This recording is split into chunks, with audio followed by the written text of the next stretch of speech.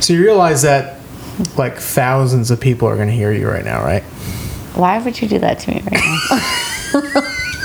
I don't want to do this then. Get out of that refrigerator right now. Are you clipping the microphone? Oh, is this on? Yeah, it's on. Is this recording? Yeah. Oh, I thought you were joking. I'll show you how all the magic works. Mom, I don't want to play anymore. I thought this was fun. What do you think of our new place in Providence? Love it. It's a class that I will never see in my life because I'm going to be stuck in a 5-bedroom apartment for the rest of my days. Well, that's the problem with living in Boston, is that you're in a 5-bedroom apartment with 5 people you don't know that you met off of Craigslist, and you're sharing one bathroom. And you have to schedule the bathroom every day. I get a text every fucking morning. I live an alternative lifestyle. I don't care about your 6:40 a.m. shower. Leave me out of it. I haven't been home yet at 6:40 a.m. I don't care to hear about it. What's your bathroom time? What's your normal bathroom time? Considering I don't poop most days, so it's This is gonna be the best intro ever. It's gonna be I lay in bed at 11 to 12. What do you mean you don't poop most days? I lay in bed from 11 to 12, ponder my life, have a good cry, and then I say, oh my God, my bladder hurts. I have to get up. I go. I brush my teeth. That's not every day. It feels like most days, if I'm being honest. If you're going to go to the bath, like how many times a week do you go? Maybe 3. 3? 3. Yeah. Okay. Yeah, 3. That's a nice number. Yeah. I got a squatty potty. I try to schedule it in. Try to make it like, most people are like, I'm going to do my nails. I'm like, I'm going to have a poop today. I'm going to have myself a nice poop. You know what you're going to do? When it's 3 times a week, you can light some candles. You can make it a nice event. You can make it an event, but not when people are texting you that they need to be in the fucking bathroom at 6:40. As a person with Crohn's disease, going to the bathroom 3 times a week sounds like a luxury I just can't afford. It sounds to me like you go to the bathroom more than anyone I fucking know. And considering I see you with your medical card, Jesse. Jealous. I feel like all you do is shit your pants. I do have a medical card in my wallet. Hold on, where's my wallet? Where is it? It's somewhere around here. It's the really skinny thing with no money. Yeah, where is it? Exactly. It says if this person has his card, let him go into the bathroom because he has Crohn's disease. I've seen Jesse throw it at valet. Park the car. I got Crohn's disease. I don't know. It's one of those things that I just have learned how to do. Just talk to people and let them know, like, listen, I got a pooping condition. This is serious. This is very serious. I have a pooping condition. I go like 3, like 4, sometimes 5 times a day. A day? A day. Yeah. I'll go 2 or 3 times before I leave the house. But like what? What time am I leaving the house? Yeah. 10 a.m. 10 to 11. I'm up in this apartment since it's so bright. I'm up at like 8:30. I've taken Jen to work the last couple of days. Yeah, but where are you going, Simple Sam? Where am I going? Right there on the couch. I go from that room over there, and I walk over, and I go on the couch. You got a big day of Dairy Girls ahead of you. No, I go for a walk. I try to contemplate about how I'm gonna make life work in Providence. And then you're like, I give up, and I come home, I have a nice cry. And then I go and I drive to Boston. That's what I'm gonna do. 4 or 5 days this week. I'm gonna drive up to Boston. That's fine. I'm lonely too. Come visit me in Boston. I got nothing to do. I got nothing but time. No, I got nothing but time. And that's almost the most dangerous thing, is having nothing but time, and you do nothing to fill your time, and then you feel like a fucking dildo, being like, what did I do with my time? Nothing. Tell the people who you are. I am Frankie Landsberg. I've worked with Jesse and Genevieve for 6 years, and I am bored as fuck in Boston.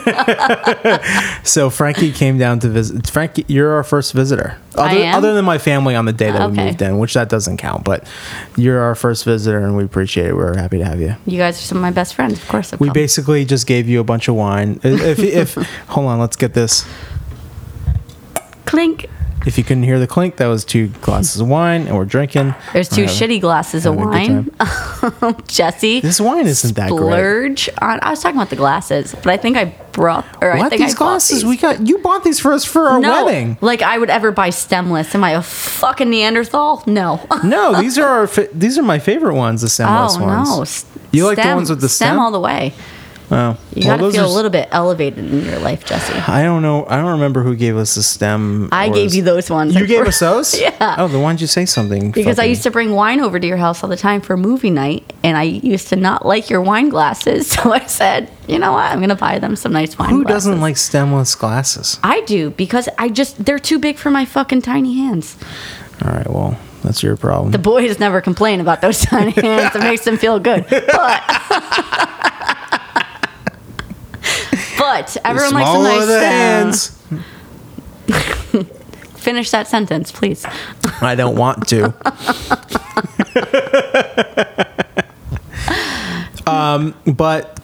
So You're like, I have nothing to say about this girl. What did you do in life? no, so we have to do these intros. So today on the podcast, I have my buddy Eric Hansen. Ooh, ooh. Who? Eric Hansen is the guitar tech for.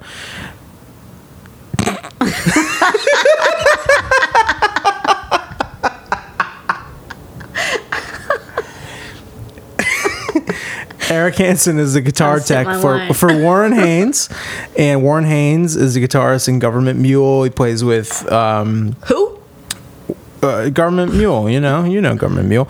He plays. Warren Haynes plays with Dave Matthews Band every no now way. and then. He's guitar god, guitar legend. Eric and I went to high school together. Eric is a guy that has been there and done that. What's he done? What's this and that? He's traveled all over the world. He has. I mean, he's just. There's not much stuff. There's not much stuff that he hasn't accomplished. So you'll see that in this interview that he's like, not one word answers, but like yeah, obviously. Obviously, I've done that. Yeah, Next it's like question. it's like obviously, dog. I've done this, like been there, done that. So I really appreciate him sitting down and talking with me and telling you guys a little bit about his day, a little bit about his life and what he goes through. I don't know how many times he poops a day. Well, those are the heavy hitting questions that you should be asking every person on your podcast. I know he doesn't poop on the bus. No one poops on a bus. but- Really? Really. That's a Even rule. on tour? That's not a thing? Tour buses, you can't poop on tour buses unless that's a unless nice, you're like the like- next level big star. Oh, would your lead singer poop on a bus? No, No? It's just like common courtesy? Like, No. no one poops on the bus. you got to be a certain level band. We're not that. What about the driver? I feel like he's the one person who should be driver? allowed. Well, the driver is in charge of like dumping Dumping your dumps? the dumps and like the tanks and stuff. So if he wants to poop on the bus, by all means, How is touring with Crohn's, though? it's hard. It can be hard, and sometimes it doesn't. And sometimes it can be soft. You just don't know. You just never know. Sometimes hard, sometimes soft. It's hard. Sometimes it doesn't matter. It's really a mental thing. However, how much you think about it kind of affects how much it affects you. Does that make sense? No, I get that. But, like, obviously when the obvious symptoms strike in the most... I try to think like, so I don't if know, I'm unfortunate situations, if you're on stage, something, like, you gotta go. So if I'm on stage, I try to go right before we go on stage. And then when we're done, after we're done packing up, I try to go before the bus leaves. But what about, like, meet and greets or... That doesn't matter. You can. you can hold it? No, I just leave. If I have to go, I just leave. You and just go. flash your flashy card. I just flash my card. Listen, ladies, no groupies tonight. I got a card. I'm out. If there's a meet and greet or something, I'll just go to the bathroom. It's not that's not a big deal. So I mean, there's 4 other guys in the band that can kind of cover the conversation. And the nice thing about being like the newest member of the band is that no one really wants to talk to you that much. I don't think that's the newest member of the band. I think that's just the personality that you exuberate to The personality that I am and the position. Everyone's like, I don't care to talk to that fucking asshole. I don't really know about that guy. You're cool. Fuck you, Jesse. And that guy can come, but Everyone wants to talk to either Barry or Terry or Carter, the 3 original members of the band. So, do you feel like besides, okay, and I'm just saying this based off of my own childhood, the only drummer I can really think of off the top of my head is always going to be either fucking Ringo Starr or Travis Barker of Blink-182. 2 great drummers. Yes, but do you ever feel as a band member that you don't get enough credit or recognition? I did feel like that when I was in Love in Stockholm, but that's just an ego thing. I feel like I had a bigger ego when I was in Love in Stockholm. We're all just in college. We're all trying to do the thing. Yeah. It fractured the relationship in the band and like the songwriting and just who was the most important. And when you get older, you realize that doesn't matter as much. So I'm sure that's Did you rank who's the most important based off of who is most popular? Of course, like the lead singer is always going to be the most popular person, and they're always going to be perceived as the most important person in the band. Yeah. And in the case of Carbon Leaf, the lead singer of the band is also the manager of the band and the band leader, most important. Yeah. And as someone that was hired way after the fact, you realize like, okay, kind of what there's so many opinions coming into stuff, but what this person eventually says will go, Yeah, of course. But the difference between a hard band to be in or hard people to work with or a cohesive band and someone that's easy to work with is they'll take your ideas and they'll really listen, and then they will implement those things if they're good ideas. Barry and I have been going back and forth about the bass drum design for our tour. And I drew out something and it was like, didn't really work, but it was kind of an idea. And then Barry took that idea and developed it into something else, and he came up with something new. And then I looked at it and he asked me, I was like, I really like what you did there. And that's collaboration. Yeah, and then I was like, course. that's cool. If we can do that, let's do that. And then you come up with these things. It's like, no, that doesn't work. But in a healthy collaboration, you find the best of all the worlds. Yeah. So.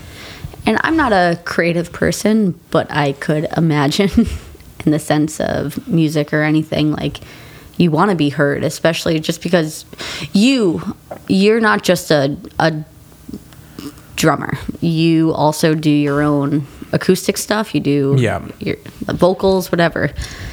And I would assume that you know what you're doing. And I know you know what you're doing. I would hope so. I don't know. Sometimes I talk to you and I'm not quite sure. You're pretty we all think dumb. We know what we're doing. You're pretty dumb. Pretty dumb. But it's nice to be heard, no matter what kind of relationship, whether it's a personal one or a professional one. It's nice to be heard and have an input on something. So I'm happy for you on your journey with Carbon Leaf that people listen to you. And even like you said, like, just to be heard goes such a long way. Yeah. And if you're being heard and like, if you have a bad idea and something comes up, you have to recognize when there are better things coming up, and you just keep trying until something that you do is like the good idea. Yeah. And it's okay if you have an idea that doesn't work or is the bad idea, because sometimes the one that we pick isn't the right thing. And then we realize, okay, that wasn't the right thing, but we keep going. You got to keep trying, and you got to keep collaborating. And it's like, it's hard. And Yeah. And for me, like, I'm a strong-headed person. Like, I can be egotistical at times, but for some reason with this band, it just kind of like fits in. And I don't know if it's because I'm younger than everybody else or it's because I'm the new guy, but Barry gives me the opportunity to make my voice heard. Well, I think I don't even know how to say this, but for a band that's so established and for you to be the new guy and so much younger and for there to be room for your voice to be heard. Yeah. I think that's kind of rare. Yeah, it is and rare. I think that's very there's a respectable. benefit. There's a benefit to it, and the thing is, I'll have strong opinions, but I know that sometimes things that come out of my mouth, I'm like, and then they're heard, and I'm like, I'm glad you didn't choose that because I just listened to what I said. Shut the fuck I'm just up. gonna shut up and let you guys do your thing. But if I'm, like when I was recording with Dan Mills. There's a lot of times in the studio, in particular in the studio, where even with Carbon Leaf, with our most recent thing that we're working on, where I'll hear something and I'll feel very strongly about it. Mm-hmm. And I'll be like, no, there's no way that we're getting through this recording without that idea or that thing being in this. And I can be very tough to deal with in that scenario. Like, I'm like, nope. Jesse, nope. You tough? No. Come on. I'll be like, I'll literally tell you what your idea is sucks. And like, I'm right, you're wrong. And It's the Scorpio in us. I know. And that can happen. I'm trying to get better about it. I'm trying to get better about it, but it's like, it's hard. It can be hard. I am too, but you know what? If I don't hear anything better, then I'm gonna stick to my guns. Listen, I don't think I'm always right, Linda, but I'm listen. Linda. But I haven't been proven wrong. So it makes it hard, and I try to get over that when people are like, you just think you're always fucking right, and I'm like, I don't think I'm always right, but you're just always wrong, so how am I supposed to get over that? Yeah. I've had strong opinions on things in the studio, and then had other ideas like in the other direction, and then had to make concessions to get to like the middle point. Yeah. And it's worked out great. It's most of those times I'm really happy with the way that turned out. And it's hard to get into those things because in the studio it can be difficult and it can be stressful. Yeah. And it's like, I don't know, I'm trying to compare it with something, but you really can't. I'm not like an artist, so I don't really know, but I can't imagine everyone's creative baby trying to come to fruition and everyone thinks that their way is right. And well, everyone hears things differently, but in my opinion, the reason why pop music is so popular, because it's called pop music, and why people like it so much and why people like these songs is because there's a thing in these songs that people gravitate towards. Yeah, they relate to it. They relate, not just relate, because people don't relate to mumble rap. They just like the way it feels. Yeah, they like the way it amps you up. Yeah, they like how it hits their eardrums, and that's totally cool as well. But like, if you are playing a song and you're trying to figure out the nuts and bolts and trying to figure out how it goes, and one person has one idea and one person has another idea, you're trying to get to the point. You're both trying to get to the point where the people that are going to listen to it are going to enjoy it and are going to continue to listen to that song because they like what they heard at that moment and they like what they heard at this moment. And you're trying to fight for what you think the listener is going to enjoy the most. And that's songwriting. Yeah. That's songwriting in the most like barbaric of terms. Like, yeah, you want to play something that you feel and that you connect with and stuff like that, but you also want to play something and connect with the audience that's going to be listening to it, and that's just as important as it connecting with you. Yeah. So you're all trying to get to that point. It's it's almost like when you get into a friend's car and they're like, "Here, you're DJ for the ride," and you feel that immense pressure, and you're like, "I'm trying to read the room right now." Yeah. And what's everyone gonna enjoy? I love being the DJ in a car. I do too. It's one of my favorite things. I feel like you're good at it though. You're better at it than I am. Because I'm like an oldies person. You know the new shit. No, I don't know the new shit. I know the sad music that I like, and everyone always tells me, "Can you not play your sad shit?" And I'm like, but this stuff that you We're all just trying to have a good time, Frankie. And I'm like, but you don't understand. This makes me happy in my depression. Yeah. But I find the sad music sometimes really makes me happy. I don't know how to describe it. Like your wife, my good friend Genevieve, knows the same feeling. Who's of in like, bed right now? it makes me happy to connect to something. I'm like, yeah, man, I feel that. I feel your sadness, and I feel happy that I connected with something or someone. Yeah. And don't feel so alone, and it makes me happy. Whereas other people, all of my ex-boyfriends are like, turn this shit off. Turn it off. This is so depressing. Yeah, well, that's the thing. Even with movies, like you watch a movie. What was the one that we watched before we put on Chappelle? Drake Doremus's Newness. Yeah, I mean, you watch it and it goes through all of the. I mean, it's the modern version of a real relationship, of a long-term relationship.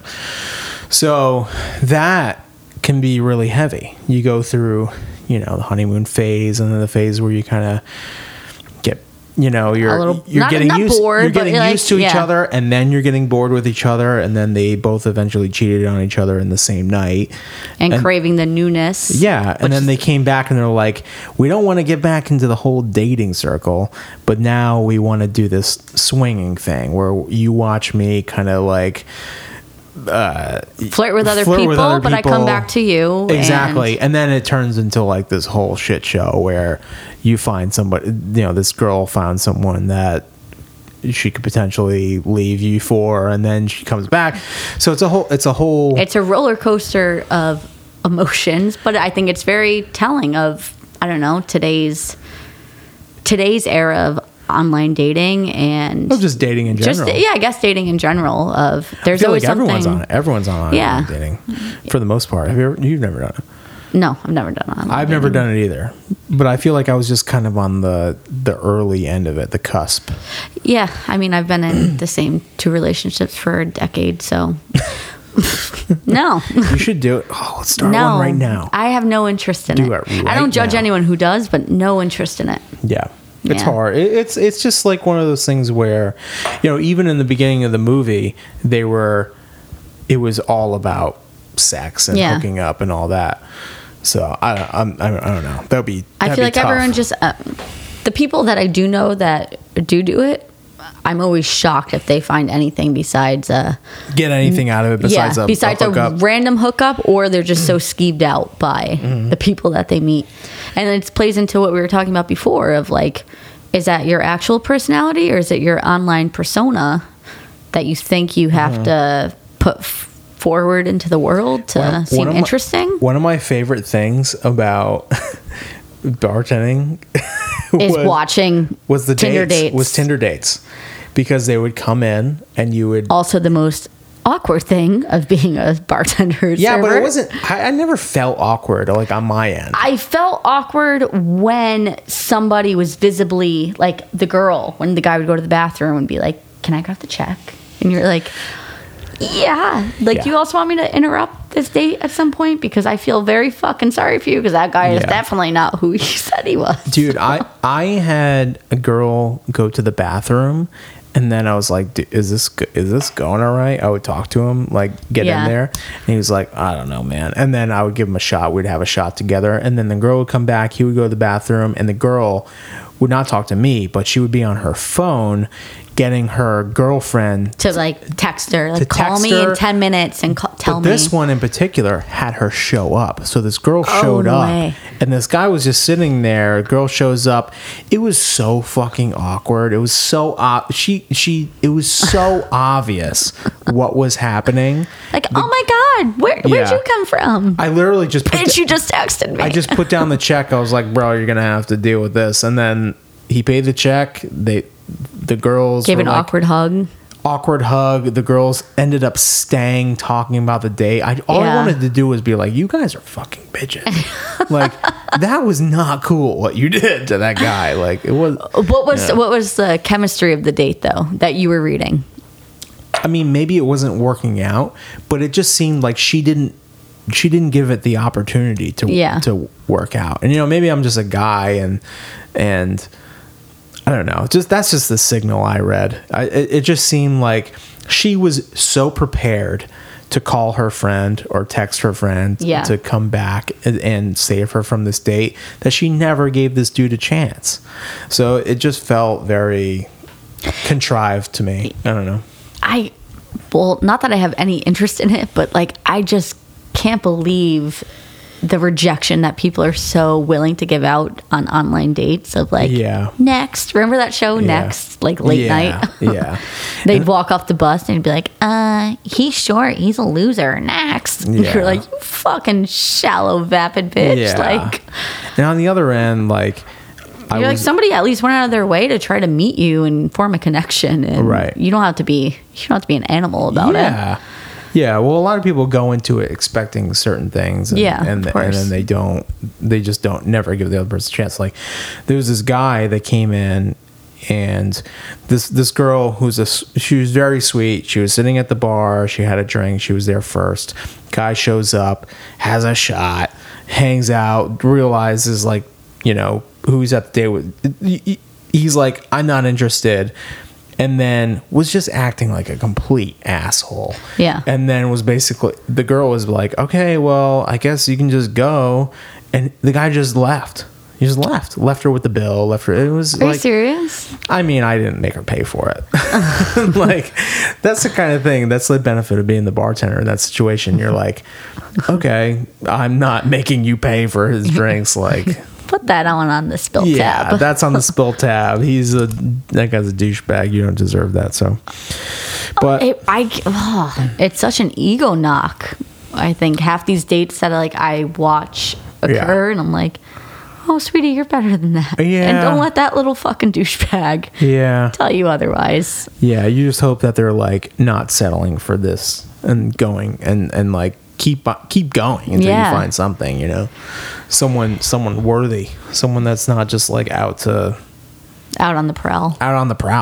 Because I don't know, I've never been into that, but no, and I never get the out on the prowl thing. Like, I get it if whatever you're looking for, I totally get it. I mean, hookup, but like when that's just your lifestyle all the time is like going to clubs and out on the prowl and like. I don't know. Like, what is that life? I don't know. What is it? I feel like it's very unsatisfying. It's got to be unsatisfying because you never have any kind of deep connection with anyone. No. And even if, like, you do, I feel like people try to hide it of, like, oh, I can't let my boys know. Like, no, I was just so uninterested. And you're like, if you're like them, why does it matter? Just say it. Why? Like, what does it matter to your friends? Yeah. If you liked your random hookup. Yeah. I'd say toxic friends are the root of all evil. Yeah. Really. Yes men friends? No. Bad news. Yes men friends, and like, even if like you're a dude and you have friends that are like, even when I was at my brother's house the other night. Yeah. And his buddies, like Jen and I, were watching the final of the U.S. Open because we love tennis. Yeah. And we love Roger Federer, obviously. Well, he wasn't in I don't know if he was in it or not, but I know your obsession with him. There's this Russian guy and Rafael Nadal, and Rafa won, but in the fifth set, though, it was an incredible match. We thought it was going to end in the third, and I was supposed to go to my brother's house to watch the football game, and it went so long, I basically missed the whole first half. Yeah. I got there and I didn't hear the end of it about like being tennis and like, hey, you're a I don't want to get into the names that they call me, but whatever. But like, it's just, come on, guys. Like, why do you have to like dwell on this thing and try to bring me down for something I want to watch? And I get like a little ribbing or whatever, but like it literally like 2 hours of it. It lasted all night. Yeah. It was all night. I didn't hear the end of it the whole night. And I was like literally looking at them every time they would say something. I was like, are you like, is everything okay? Why are you so focused on me watching tennis? and then one of them was like, so you moved back home. How do you feel about that? Like trying to make me feel bad about it. It's like, first of all, I didn't move back home. Home is Cranston and I live in Providence. Yeah. And there's reasons why we moved here. Yeah. And it's none of your business. So it's like, why would you ever try to... it's beyond me of how negative these dudes are, and it pisses me off so bad. I just don't understand why it matters so much to people to like rag on you and your life choices because I'm the little brother. You're the little brother. Sure, I get that. Because these guys are 8, 9, 10 years older than I am. Yeah. And they feel like, and they've never gone anywhere. They've never moved out of Cranston, never done anything. And the thing is, like, my brother has a beautiful family, a great wife, 2 kids. Like, they're amazing. But these guys are just like, they're a cancer. They're terrible people.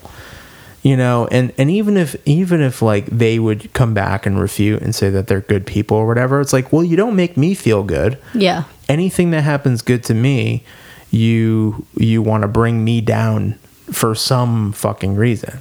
So it drives me crazy. It's like, you're not like humbling me. It's not like I'm on some pedestal in my own mind that you're like knocking me down. Like, no, and there was no like, oh, well, welcome home, or we're glad you're closer to home. That's nice. There was none of that. It was just cutthroat, just like all night. You're like, I felt good about this move, and now you're making me feel like I'm some loser who never left, and that's not the case, and you've accomplished a lot, so that angers me. And then like other dudes asking me like how much friends of mine make and how much I make. I'm like, what? Like, are you joking? Like, who the fuck are you? Yeah, so it's just like... You're asking for the wrong reasons, too. You just want to be like... Yeah. Well, I make more than them, so my fucking dick is bigger. Yeah. And I feel better about my life and myself. Well, it's not even that. It's because... Oh, you don't think it's that? No, it's because they're jealous. Yeah. No, of course. But I'm saying, like... But they could also be like, oh, look at him. He tours with... different bands and he thinks he's such a hot shot, but I make more than him. Yeah, but the thing is, no, they try to find what's wrong with it. Like even if I did make more than them, which I don't know if I do, and I don't care. Like, I know it's no one's business. I don't want to know. I don't care to know. But when someone asks me about a friend of mine that works very, very hard for everything that they have accomplished or everything that they've, a house, child, whatever. When they try to discount that and say that it's based on their parents giving them something instead of their own merit and hard work, I have a serious problem with that. I'm like, listen, just because you don't go out there and work your ass off and go out and get the things that you want doesn't mean you have to put someone else down when you don't even know their situation. Yeah.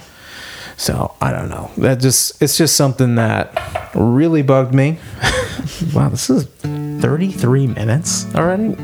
Really? Damn. I feel like this is the most I talked to you in. No, I know it goes by fast. It goes by fast.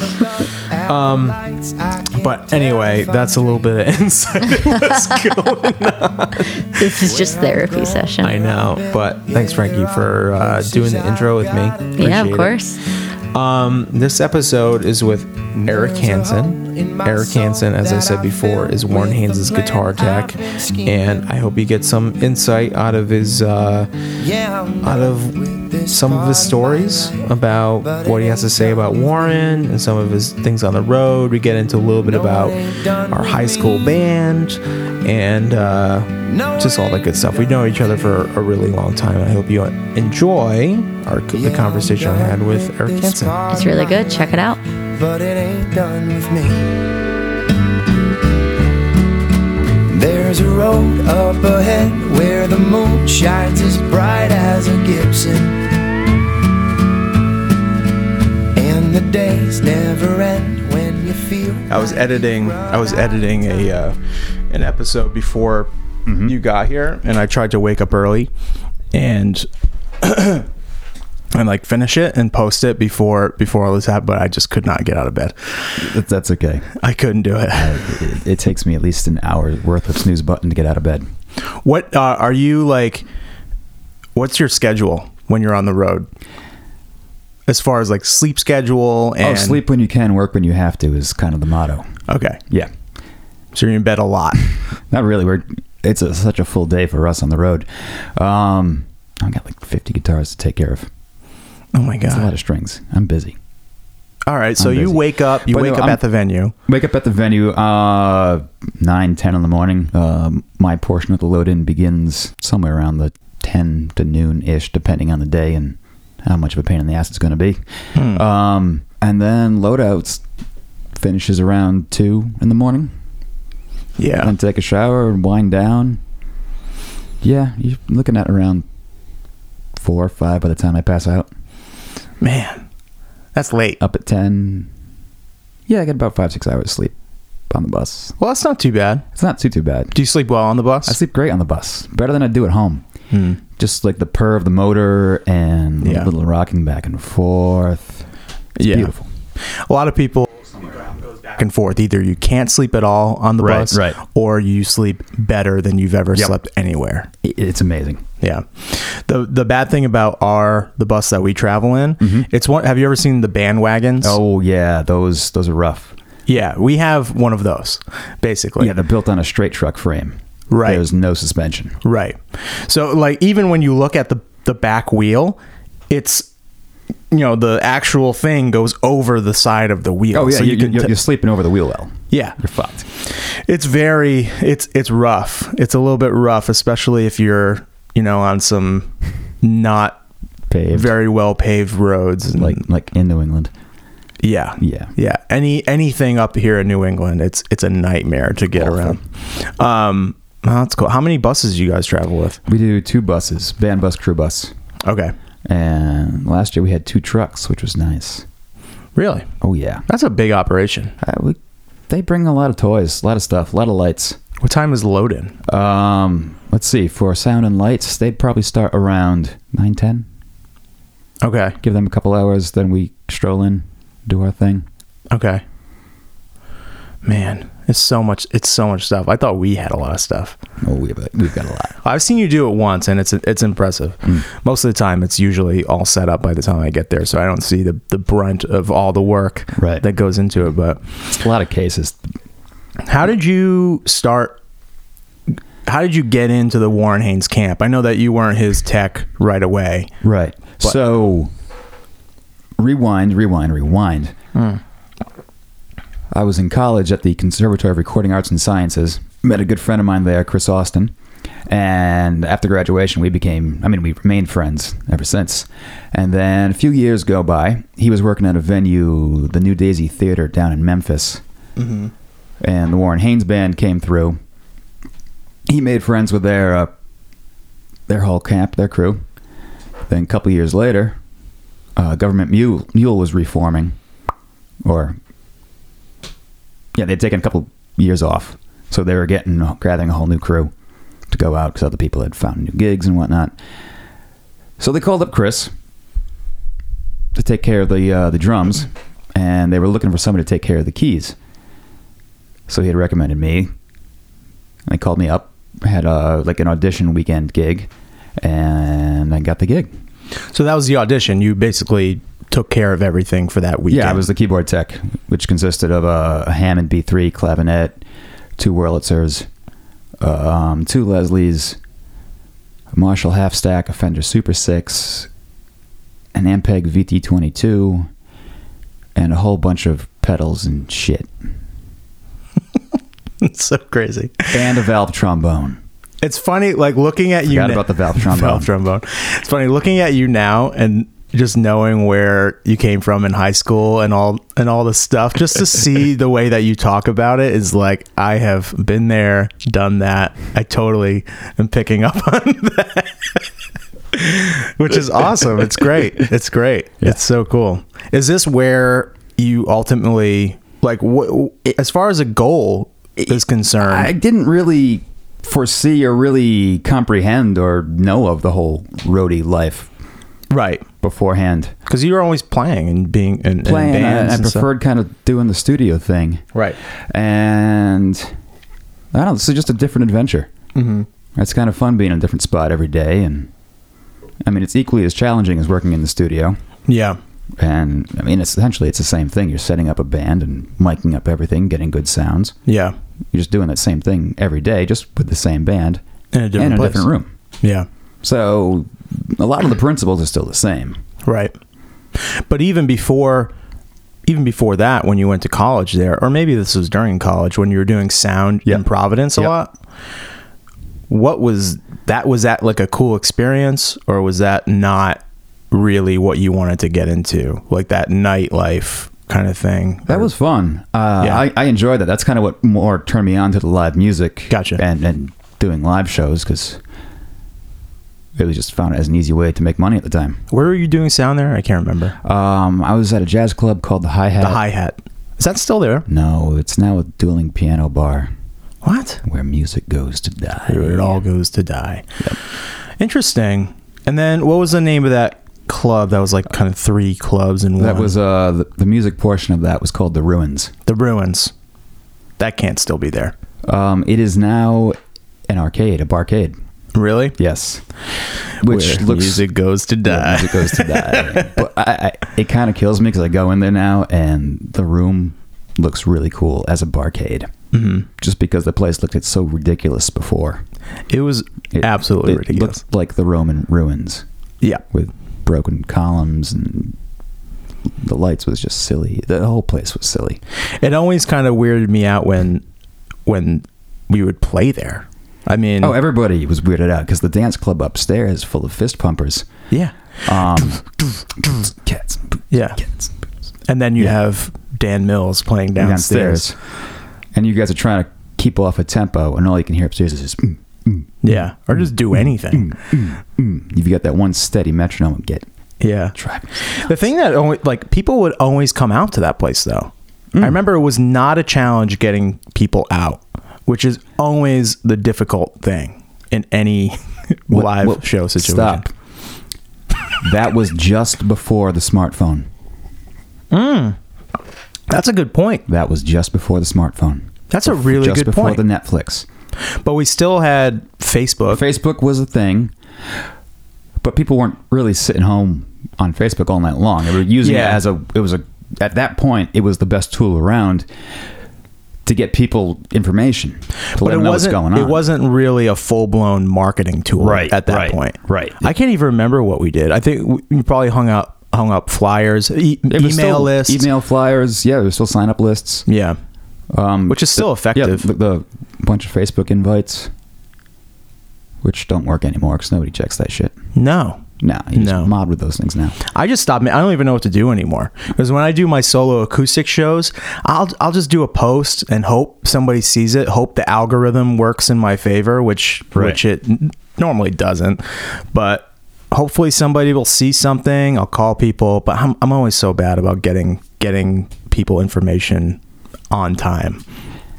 I'm terrible at it. That's why I don't know what works for people these days. Yeah. You just kind of bombard them with everything. I don't know. Yeah, it's just too much sometimes. Where were we? We got to It's a but silly being on place. what's it like having Warren Haynes as your boss? I really enjoy working for Warren. He's a great player. Mm-hmm. So watching him is just a lesson every day. Mm-hmm. The music is different every day. They will go like a week without repeating a song, Really? which is awesome. Okay. Because I would get so bored working for a pop band playing the same set every night in the same order. Yeah. With the same banter every night. It keeps you on your toes, Fucking though. Groundhog Day. Yeah, it does. Yeah. Because, I never really know what songs are going to be on the list tonight. So I've got a rotating stock of guitars. Just got to keep everything ready. Yeah. And at the whim. And then after a while, you kind of know when they're going to skip songs and which ones they're going to skip. And you kind of feel what the vibe is going to be for the night. But then again, there are the nights where I just rip up the set list and go, I don't know what you're doing. Whatever happens. Just look at me and yell out what kind of guitar you want. Yeah. We'll figure it out. What kind of guitars are you dealing with, or how many guitars are you dealing with? Yes. So not too many. About 50. Yeah. I'm being a little coy because I've seen the setup. I know how many guitars are in the thing. It's like 2 vaults. In my world, I've got 2 vaults with 10 in each of them, and a couple more stacked on top, and a couple more just floating in the boat I have set up next to me. Yeah. And that's pretty much all the main ones I'll use for Warren on any given day. Mm-hmm. And we've got another vault stage left for Danny and Jorgen on stage left guitar and bass respectively, and a whole bunch of spares and travel guitars and mystery guitars and a couple of air guitar cases in the truck. Wow. Yeah. Does it like rotate? I remember that one time when I saw you guys play in Boston, and then like a new 59 Gibbs Les Paul just showed up. Oh yeah, that I forget who came in that day, but there's always somebody, some guitar dealer coming in with fun toys, just like to check out. Take something here. Is it usually a try it out situation, or is it more of a here? This is yours now, like a gift. It's usually a try it out. Okay. Sometimes it's that's an expensive gift. Expensive gift. Sometimes it's people just friends showing up. Hey, I got a new toy. You want to play it? Yeah, you want to play it? Yeah, it's nice. You should play it. Yeah. People do that to Carter, our guitar player, all the time. They'll bring in a guitar that they have made for him. Oh, yeah, we get that too. Yeah. Same with pedals and amp. Oh, pedals are even crazier. I mean, everything. And people are making so much cool stuff out there. Yeah. And it's all awesome. Yeah. You just can't stay on top of it. Everybody's doing it. Yeah. How involved is Warren in his own guitar sound? He's pretty set. Okay. He knows what he likes. He made up his mind a long time ago. Yeah. He's pretty set there. Yeah. But every now and then do you have to go in and tweak things and move things around ever, or not so much? Switch up the chain at all? It's there. Okay. It's put it down. Every now and then we'll add in another effect pedal just for something weird we're going for. Yeah. If we're doing a cover, I might tweak delay settings just to make it match, or tremolo settings. Okay. Like if this is all stuff I have no. It might as well be a spaceship, because I have no idea. Like, I'll look at a pedal, or I'll look at all the knobs, and I'm like, I don't know what this is gonna do. Hopefully, it just sounds okay. I hope I turned my drums on. Yeah. Yeah, that's all you have to worry about. But no, you have the magic touch. You can get things to sound really, thank you, really good. I mean, and the two times I saw, excuse me, the 2 times I saw you working, it was like smooth, like super smooth. Everything sounded great. The first time I saw you had the Leslie all taken apart. And you were like soldering something on the side and just getting everything done. Show must go on. Yeah. Not to so you were the protege of his former guitar tech who passed away, Mr. Brian Farmer, who we miss him dearly. Do you want to tell the listeners about Farmer, where he came from? So Farmer was Warren's tech for 15 years prior. With did a bunch of tours with him. I mean, everything Warren did. And he Dead looked stuff, Allman Brothers stuff, he looked Mule stuff. Just like they looked extremely similar. Yeah, he had a shirt that said "I'm not him." Some fan gave him. It was amazing. But yeah, every time he'd go out and do sound check, Warren, I'm not him. I experienced a little bit of it. I can't do his voice. Good old boy from Tennessee. Yeah. I can't just do that one. But when we were walking to the bus that one time, Yep. everyone was like, yeah, the line of people were like, Warren, you know, and he's just you dope. could tell it's Yep. something that he's been dealing with for years. That's funny. So who else? I mean, But yeah, so previous to that, he was guitar tech for Mr. Johnny Cash. yeah, put the $100 bills in the strings. Yep. He had a couple of good Cash stories he would share. Can't entirely remember all, but no, he always spoke highly of Mr. Cash. That's good. Yeah. Yeah, He was just a proper gentleman. yeah, interesting, complex guy. Right. I'm sure. Right. How long was he with him? I'm not entirely sure how long he was with him. I forget. It might have been another 5 or 10 years. Wow. It was another good life. Maybe Wow. longer. So he was doing it for Don't quote me on that. a long time. Yeah. So when you took over for Farmer after he passed away, Mm-hmm. was that just kind of a role that you just moved into, or was Warren like, all right, you know what's going on here? Was that another kind of trial thing? We had another tech come in for a little while, Mr. Tom Permy, Okay. in the interim, just to kind of hold it down while we still had the issue of finding someone to take care of the keyboard rig. Oh, That was right. part of it too, because that's another monstrosity. That was complex. That is. I remember that a looking monstrosity. very complex. It's a spaceship over there. Yeah, that band just travels with a lot of stuff. So how long was that other guy there? 6, not even 6 months. And then you're like, all right, we found somebody else for the keyboard rig. I'm moving into this role. And then that's how it is. Yeah. It wasn't really me making that call, but that's kind of how it went, yeah.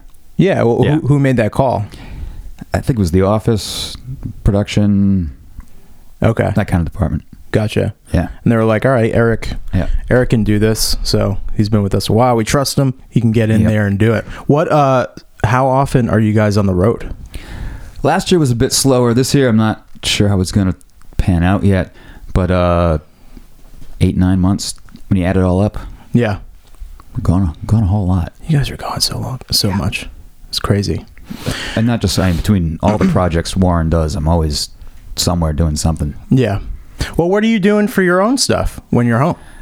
I have a repair shop I've been doing mostly down in Olneyville, Rhode Island, doing musical electronics, new stuff, old stuff, Yeah.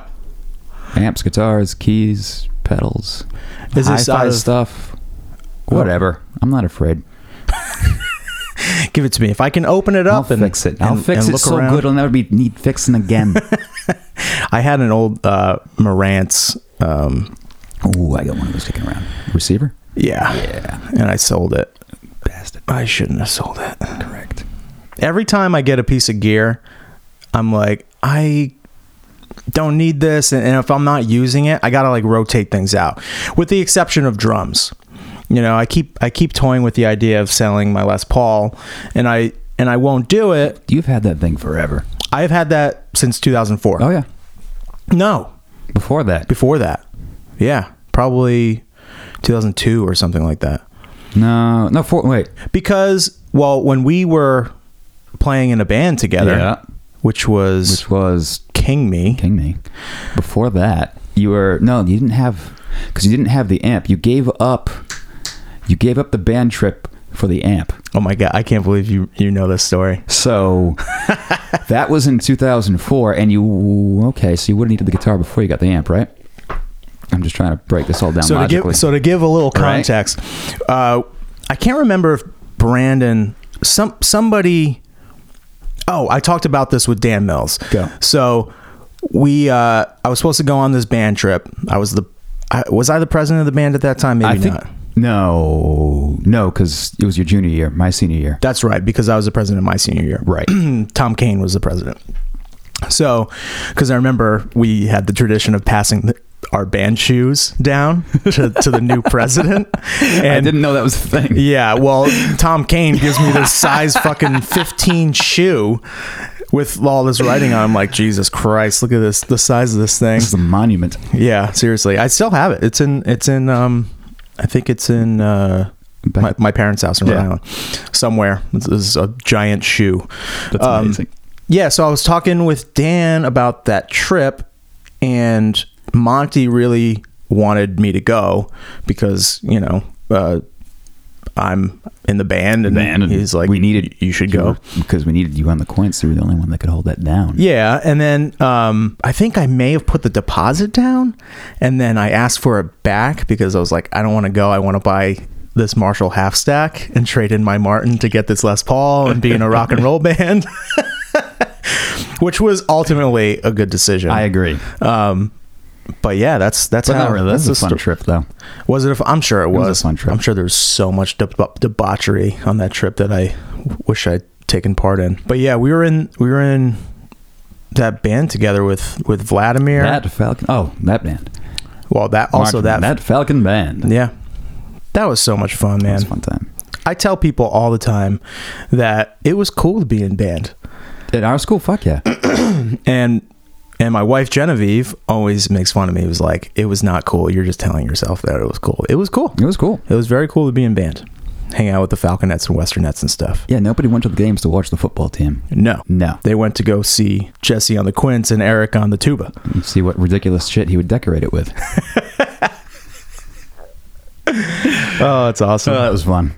What was the craziest thing you decorated your tuba with? I think on one of the Thanksgiving practices, I decorated it in Christmas lights and had music going on it. I just wired up something. That's incredible. Like a speaker in the bell coming out of it. It was great. Were you playing? No, I had like my CD player tied into it. I was like, there's no way you could be making sound out of it. No, I like battery powered speakers, and it was tricky to do back then. We didn't have Bluetooth. Yeah. I would always get very nervous on the marching band field because I was always nervous about actually marching. And that's why I was so happy I didn't go to Cranston East because their band was incredible. And they had all these precision moves. Military type. Yeah, super precise. Yeah. And there was this crazy rivalry that didn't make any sense. Made no sense. Because we were playing. There was no distinct night and day between the band. They were so much better. We were but we were playing rock and roll. Right. Like we were playing The Offspring. It was a show band. In marching band. Right. Which was awesome.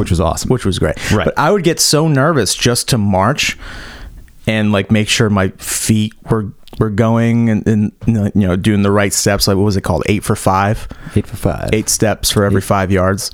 Yeah. And I would get so nervous before the shows. So nervous. Really? My favorite part was playing in the stands. Really? Yeah. Yeah. I was not nervous at all. Yeah. I don't know. It was just, I don't know. When I was younger, I would get so nervous about the stupidest shit. I would have all this anxiety about the dumbest stuff. Like, I was always afraid of getting lost. Like, I wouldn't go anywhere, or I wouldn't want to do anything because I didn't want to get lost. Isn't that ridiculous? That is absolutely ridiculous. I know. That's crazy. It's a good thing you have this navigator thing in your pocket now. I know. Well, that... And it's just crazy, like the job that I ended up with. Yeah, you know, right. I have seen every city in the country. And, you know, I've been overseas, went to Bahrain to play. Like, just been. Where is that? Where's Bahrain? Yeah, it's off the coast of Saudi Arabia. Ooh, sounds sexy. Have you ever done one of the? Haven't done the USO? Middle East. No, we haven't done the USO thing either. Oh man! Oh god, he'd be. You know what? They You're would right. love that. It's probably a money thing. Or it's probably just getting.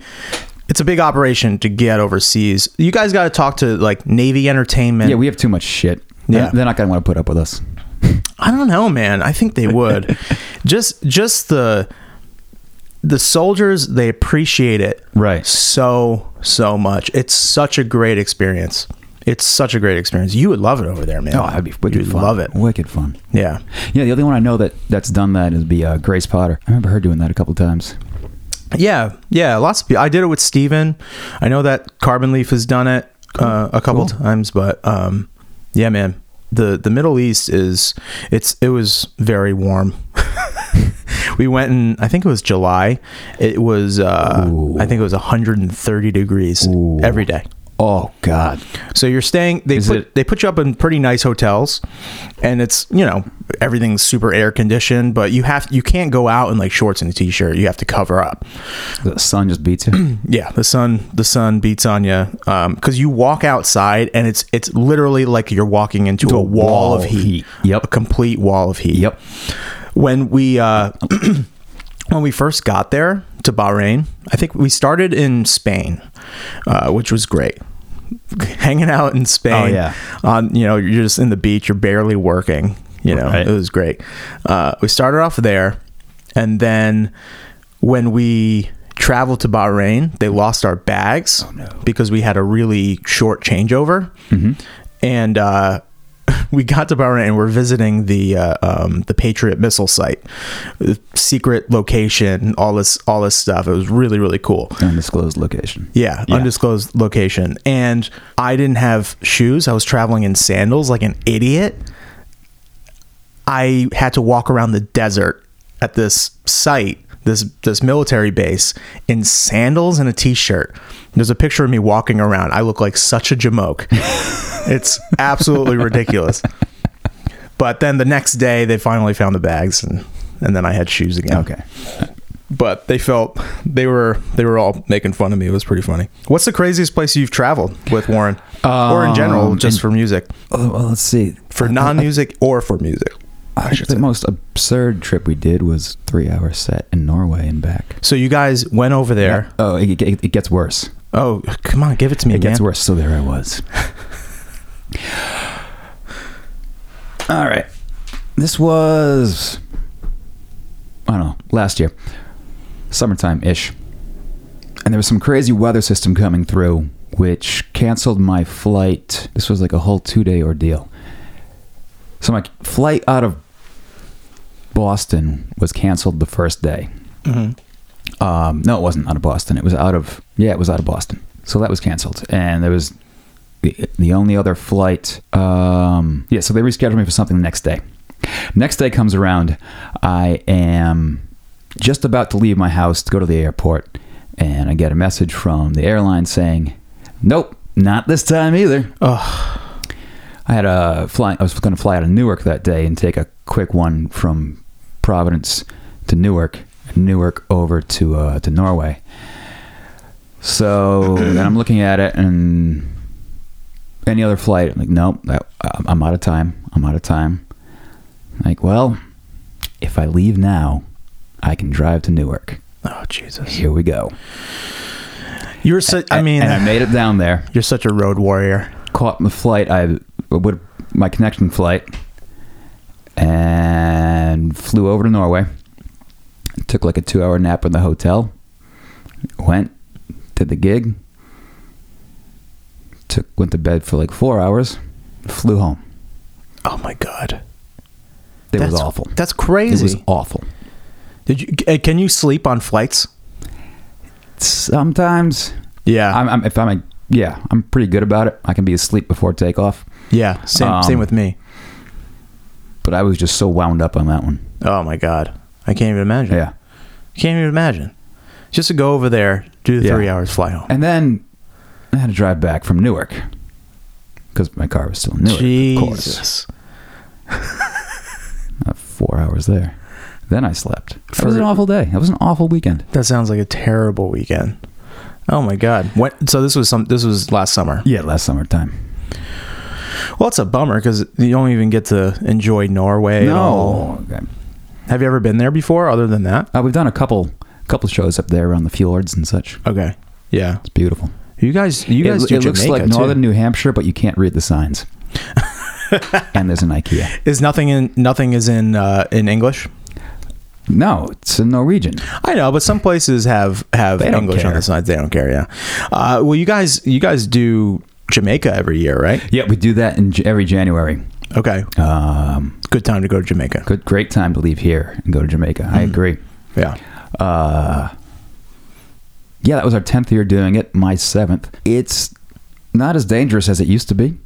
Okay. Because the whole aspect of putting on a show in Jamaica. There's really not a lot of safety regulations or quality equipment. Gotcha. Yeah. So early on in that series of shows, it was just a nightmare. This is a shit show. Spend the entire first day fixing everything down there and hoping we'll get through it. Wow. Yeah. Rental gear, local production equipment, broken, like cracked extension cords running through the sand. There's like fans walking through, getting hot feet getting zapped. zipped. Yeah, Yep. zipped. What is the actual? What is the venue? Is it like a festival It's or at something? a resort. It's at a It's at resort. a resort. It's the entire resort is booked out by the fans, Okay, and we play 4 nights on the beach. that's pretty sweet. Yep. And every year we bring in different guests, different openers, Yeah, a couple of rogue musicians just to sit in with everybody, yeah.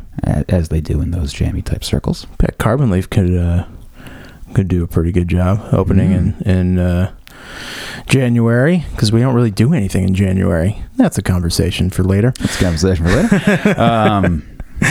So the last couple of years, it's just been going well. Yeah. So I have no good war stories from it. Well, that's good. And how many years has that been going on? 10 years so far. 10 years. Yeah. Oh my God, you have been with them for 10 No, years. this is my 7th. This is the start of my 8th year. Yeah. Wow. Time flies, man.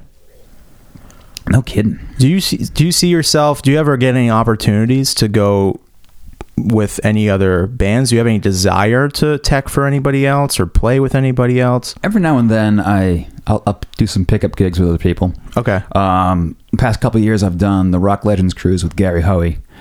He brings me out on that one. That's fun. Yeah. Is that Joe Bonamassa did that one this No, year? he's got his own cruise. Okay. The Joe Bonamassa Just- cruise. pretty much. Yeah. Is that run by Sixth Man? I think Six Man does that. Okay. one. Yeah, because we do the rock boat every now and Yeah, then. there's a bunch of those cruise things. Mm-hmm. They're fun. Warren will never do one. He hates boats. He hates boats. Hates boats. A lot of people do. And fish. He doesn't eat fish. I'm seeing a pattern here. Yeah. The beach is as close as he'll get. Okay. Do you know the band Welshly Arms? Negative. Their bass player gets very seasick. So they did last time I was on the rock boat. It was either rock boat or the Sail Across the Sun cruise with Train. I can't remember which one it was, but he was just going from the infirmary to the stage, and after the show, back to the infirmary. Man, for 5 days of that. Oh, that sucks. Yeah, brutal. But that's cool. So he brought you out on the cruise, and then Yeah, I do some other side gigs with him here and there, but he mainly brought me out to wrangle the jam night, because that's kind of what I do with the mule, is just wrangle guests and yeah, throw amps out and just make it happen. that's awesome. Yeah. That's so cool. What's the coolest guest that you've had? Like anyone that you're like, oh my God, like I can't believe that. I remember Schofield played with you guys, and you got to tech for him. That was fun. He is a great player. Real oh my God moments. Let's see. With Mule, more of an overwhelming oh my God was one year at Jazz Fest when we had 32 guest musicians Whoa. throughout the night. Okay. Not at once, but throughout the night. Yeah. 32? 32. Were they all using the same amp? I mean, it was Pretty much. We had like 2 amps out there, but it Mhm. was every kind of instrument, Oh my because it was New Orleans and Jazz Fest, That's awesome. and everybody's down there. Yep. And who doesn't want to play with Warren and Yeah. Government Mule? Yeah, it gets silly. What are the fans like for Government Mule? Are they like they're pretty diehard, right? They are pretty diehard. They're very into it. Mm-hmm. A lot of old hippies, Okay. a lot of old bikers. How do the bikers and the hippies get along? I think they've mellowed out in their Yeah. as time has gone by. No more clashing. Yeah, right. A lot of musos watching. Yeah. Yeah, they're definitely a players band. Oh yeah. Yeah. I remember sitting by the monitors for one of the shows and just Yep. kind of looking out and Yep. seeing the guys in the tie-dye shirts, old guys in Yep. tie-dyed shirts, Yeah. predominantly male audience. Quite. And just air guitaring away and singing all the lyrics. Dare I say we have one of the least attractive fan bases in rock and roll. I think it's probably But they're awesome people. it's probably a tie between your fan base and Rush's fan base. Yeah, you're probably right. It's probably the pretty same close. people. Neck We and get a neck. lot of Rush shirts. It's so cool, man. They're great shows to watch because those guys are they're still doing it at such a high level. Such a high level. Oh yeah, No one plays as They good. bring it every night. Yeah. They're like one of the last of the old school rock and roll bands to Yeah. just go out there and play. Yeah. Do you ever look at yourself? Unapologetically play. Right. Loud. Really Yes, loud. very loudly. Do you ever look around and like with your background and loving classic rock music, do you ever just kind of like look around at all the guitars and Warren Haynes playing, like, and you're like, this is so fucking cool. How did this happen? This is so cool. How did this happen? You must have just willed it to happen somehow. Somehow, who knows? And then they'll break into like an awesome cover of When the Levee Breaks. I think you've seen a couple Zeppelin tunes. They played done it by them. Yeah, they played it at was it Blue Hills Bank? Yep. Blue Hills Bank Pavilion. Yeah, I remember that being that was a cool show. I love that venue too. That venue is fucking. That's a cool room. It's awesome. It's so cool. I've never had the pleasure of playing there, but hopefully someday it happens.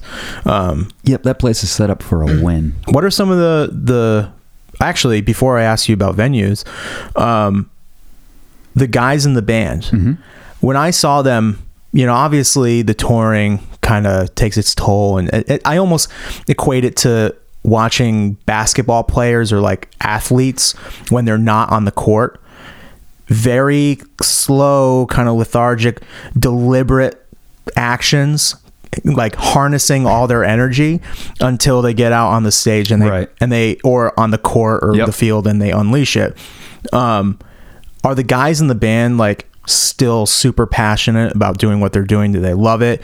Oh yeah, it's all they know how to do. Yeah. Yep. They're true professionals and lifers in this. It's all they know how to do. Have I ever told you stories about like, you know, kind of opened up about their musical life and how much they love doing it and stuff like that? Or it's just I've been with them long enough.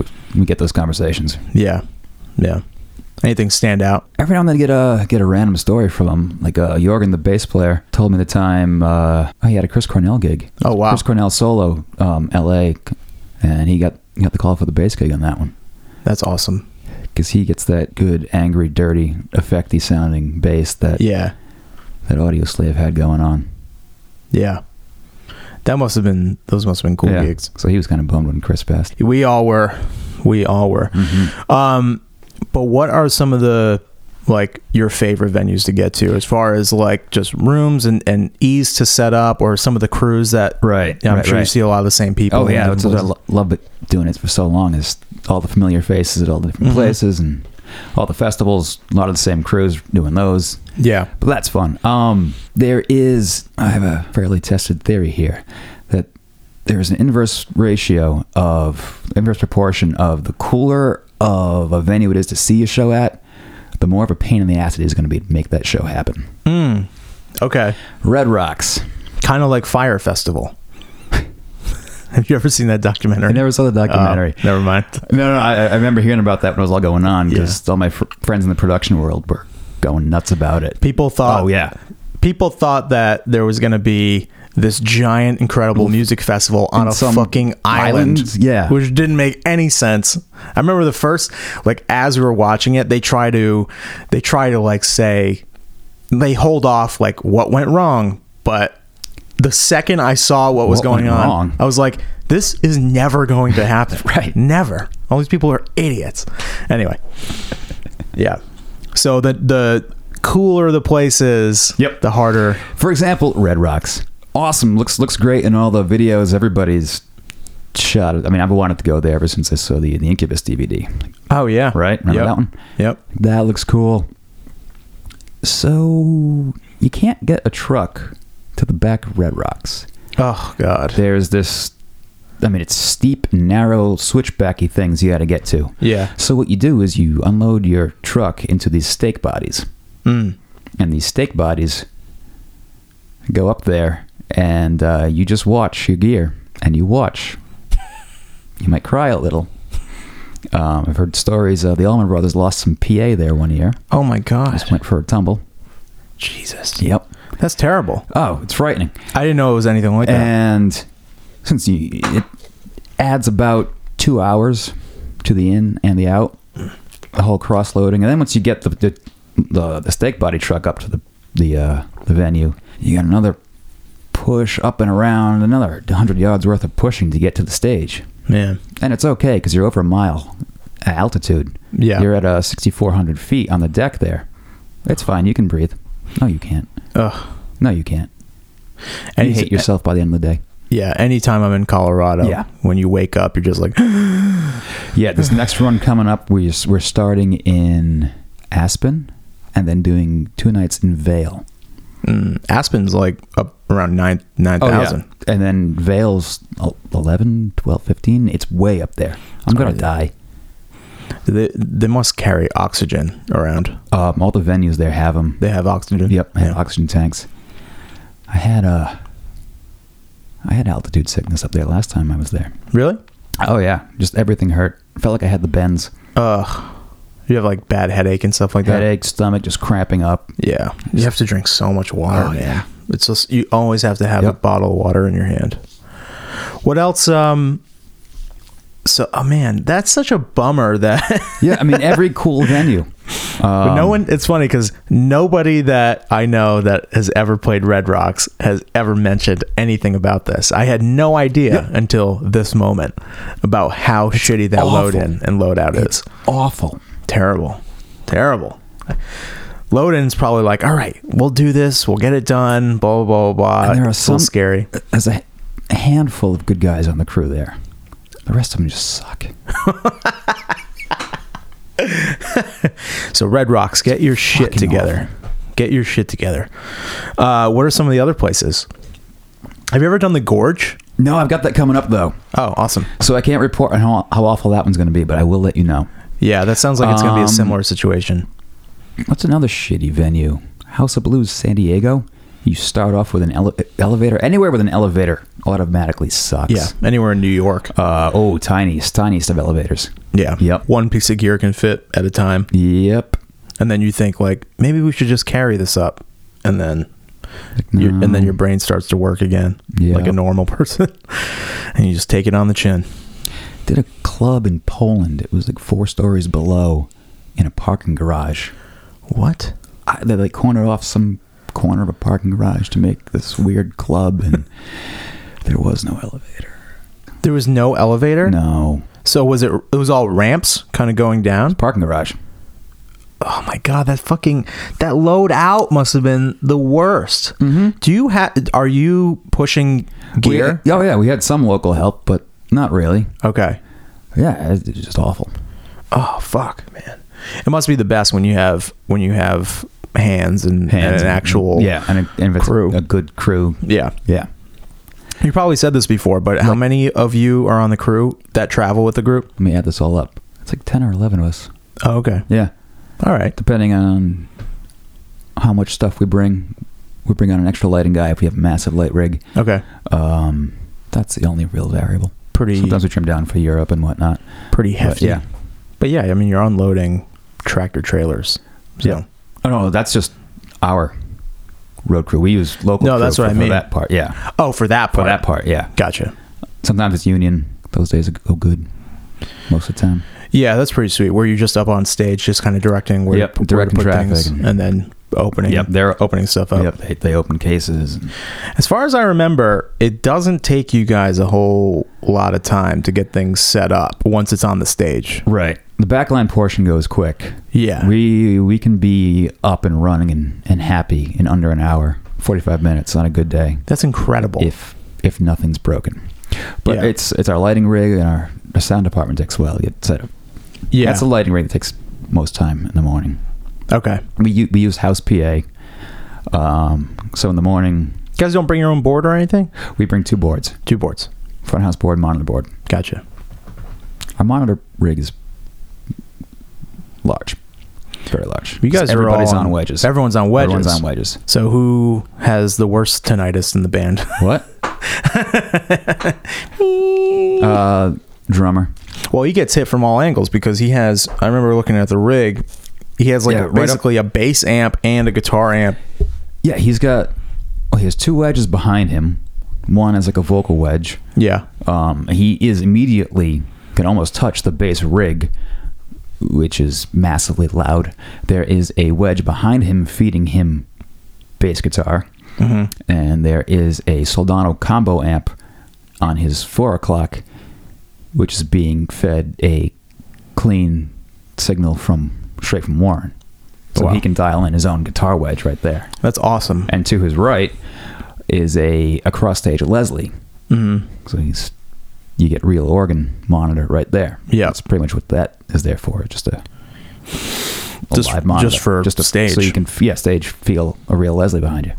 Man, that's because the Grateful Dead did it. so. If they can do it, we can do it. Well, I think we covered pretty much We covered a whole lot. a lot of stuff. I'm sure there's more we could think of for later, but Yeah. we'll do it again sometime. Yeah, absolutely. Well, thanks for doing it, man. I really appreciate you coming up and Anytime, my friend. and sharing Anytime. your wisdom with us. Anytime. Bye. Thank you for listening to this conversation. Email the podcast at afterthegigpod@gmail.com. Check out the Patreon page and support the podcast at www.patreon.com/afterthegig. Any amount means a lot, and you get some extra bonus stuff. So check out that, and I'll see you next week. Thanks. I think I'll give her a ticket. Let me get a cold beer for the mama in the corner of me. And I bet she's got a dog with no collar. That's the kind of dog I'd be. Running around, just a big old hound. All the other dogs wishing they were me. And when this bar turns on the light, well, the people here gonna see. Well, just a real good show from the mama in the corner of me. And it's hot fun in the summertime. I think I'm changing my t-shirt. I'm going Route 4, Route 1, Red Sun, bumping Bertha out my car.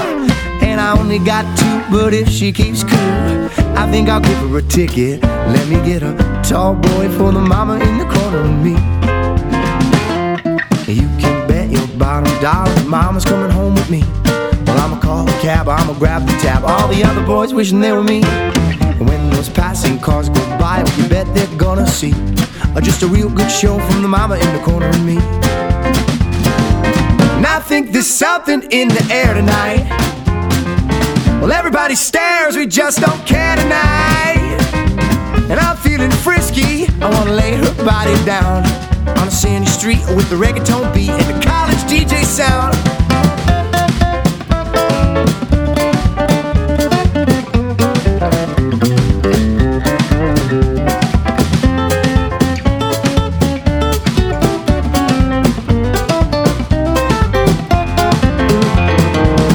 Still got sea salt in her hair.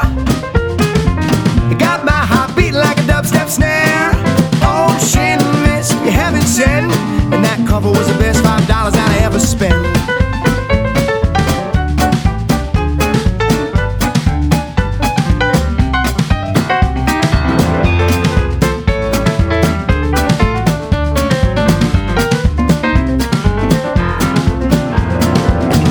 Got a dog with no collar, that's the kind of dog I'd be. Running around, just a big old hound. All the other dogs wishing they were me. And when this bar turns on the light, well, the people here gonna see. It's just a real good show, baby, don't you know that? The night goes quick when the day goes slow. A